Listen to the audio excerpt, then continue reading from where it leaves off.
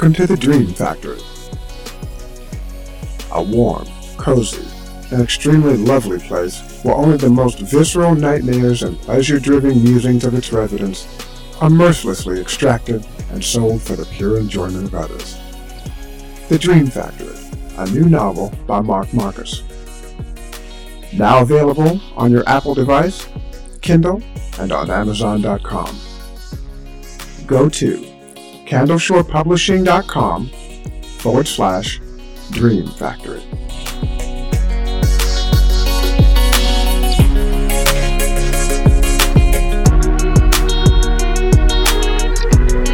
Our lives are filled with distractions. Email, Twitter, texting. We're constantly connected to technology, rarely alone with just our thoughts. Which is probably why there's a growing movement in America to train people to get around the stresses of daily life. It's a practice called mindfulness, and it basically means being aware of your thoughts, physical sensations, and surroundings. Tonight, we'll introduce you to the man who's largely responsible for mindfulness gaining traction. His name is Jon Kabat-Zinn, and he thinks mindfulness is the answer for people who are so overwhelmed by life, they feel they aren't really living at all. There are a lot of different ways to talk about mindfulness, but what it really means is awareness. Is it being present? It is being present. That's exactly what it is. I don't feel I'm very present in each moment. I feel like every moment I'm either thinking about something that's coming down the road or something that's been in the past. So ultimately, all this preparing is for what? For the next moment, like the last moment, and then we're dead.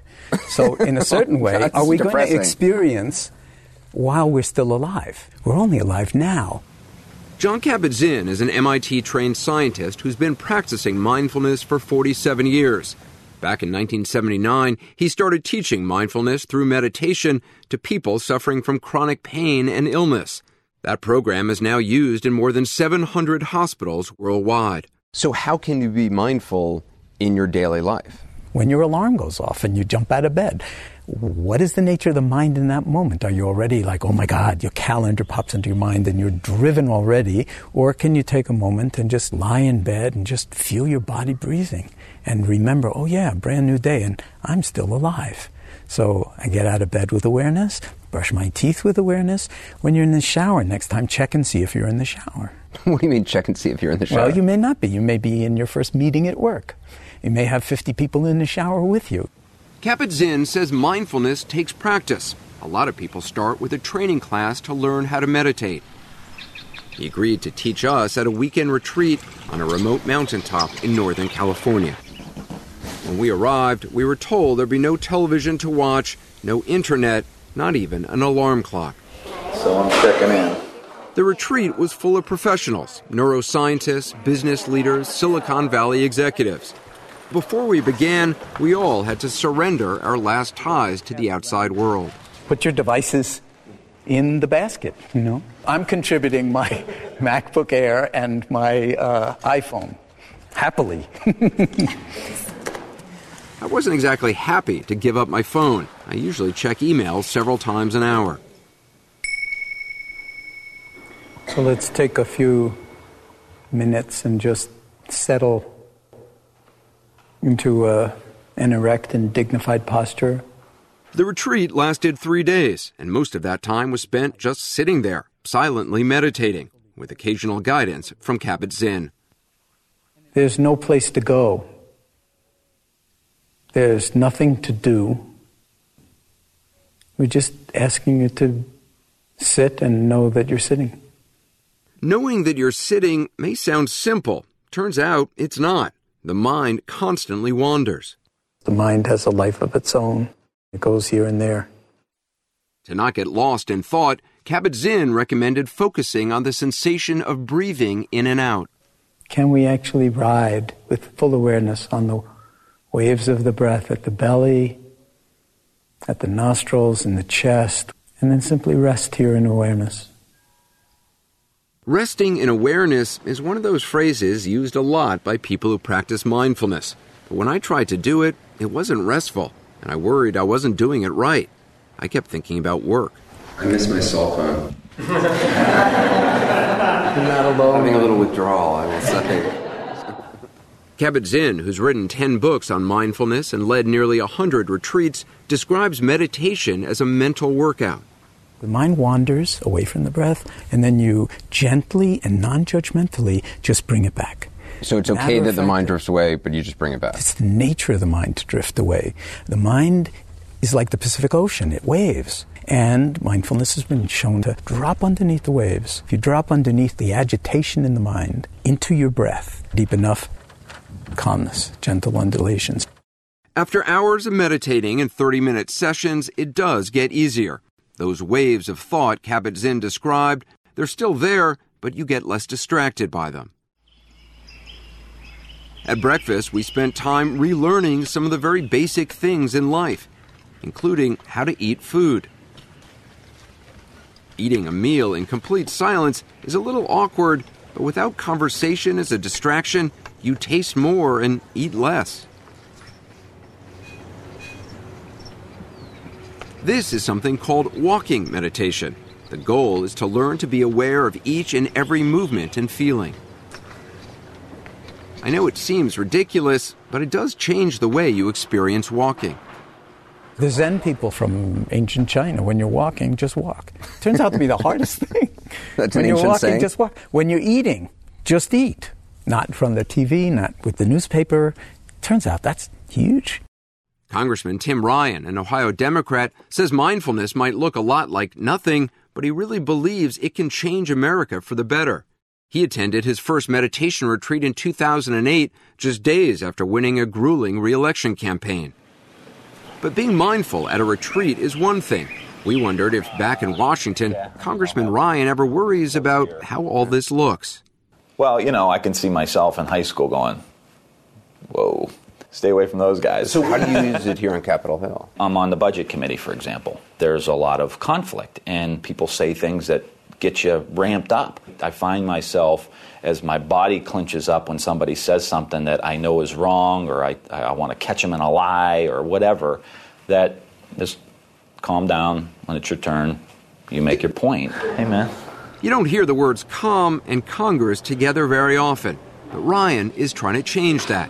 He hosts weekly meditation sessions open to members and staff of both parties. Now shifting the attention to take in the entire body. Have you gotten any Republican congressmen in to meditate with you yet? No. We're working on it. He's written a book about mindfulness and obtained $1 million of federal funding to teach it to school children in his Ohio district. I feel like we're calm right now. Yes, you are. I've seen it transform classrooms. I've seen it heal veterans. I've seen what it does to individuals who have really high chronic levels of stress and how it has helped their body heal itself. I wouldn't be willing to stick my neck out this far if I didn't think this is the thing that can really help shift the country. To some people, though, this may sound like kind of New Age gobbledygook.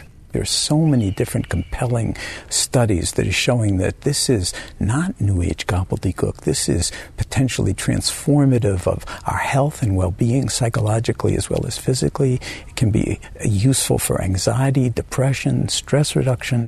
There have been a number of studies that show mindfulness can lead to those benefits, as well as improvements in memory and attention. And at the University of Massachusetts, Judson Brewer, a psychiatrist and neuroscientist, uses mindfulness to treat addiction. This is just the next generation of exercise. We've got the physical, exercise components down, and now it's about working out how can we actually train our minds. Dr. Brewer is trying to understand how mindfulness can alter the functioning of the brain. He uses a cap lined with 128 electrodes. We're going to start filling each of these 128 wells with conduction gel. The electrodes are able to pick up signals from the posterior cingulate, part of a brain network linked to memory and emotion. This is all just picking up electrical signal from the top of your head. Since attending the mindfulness retreat, I'd been meditating daily and was curious to see if it had an impact on my brain. We're going to have you start with thinking of something that was very anxiety-provoking for you. Okay. When I thought about something stressful, the cells in my brain's posterior cingulate immediately started firing, shown by the red lines that went off the chart on the computer screen. Just drop into meditation. Okay. When I let go of those stressful thoughts and refocused on my breath, within seconds the brain cells that had been firing quieted down, shown by the blue lines on the computer. That's really fascinating to see like that. Dr. Brewer believes everyone can train their brains to reach that blue mindfulness zone, but he says all the technology we're surrounded by makes it difficult. If you look at people out on the street, if you look at people at restaurants, nobody's having conversations anymore. They're sitting at dinner looking at their phone because their brain is so addicted to it. You really think there's something in the brain that's addicted to that? Well, it's the same reward pathways as addiction, absolutely. I'm, on mobile devices all day long, and I feel like I could go through an entire day and not be present. And what's that like? It's exhausting. Yeah. So all of this is leading to a societal exhaustion. The irony is many of the people responsible for creating the gadgets that distract us are themselves practicing mindfulness. More than 2,000 people from companies like Google, Facebook, and Instagram showed up earlier this year in San Francisco for a mindfulness conference called Wisdom 2.0. Please welcome our guests. Karen May is a Google vice president, and that's Shade Main Tun, a former engineer who's become kind of a mindfulness guru. As could only happen at a place like Google, his actual title is Jolly Good Fellow. Which nobody can deny.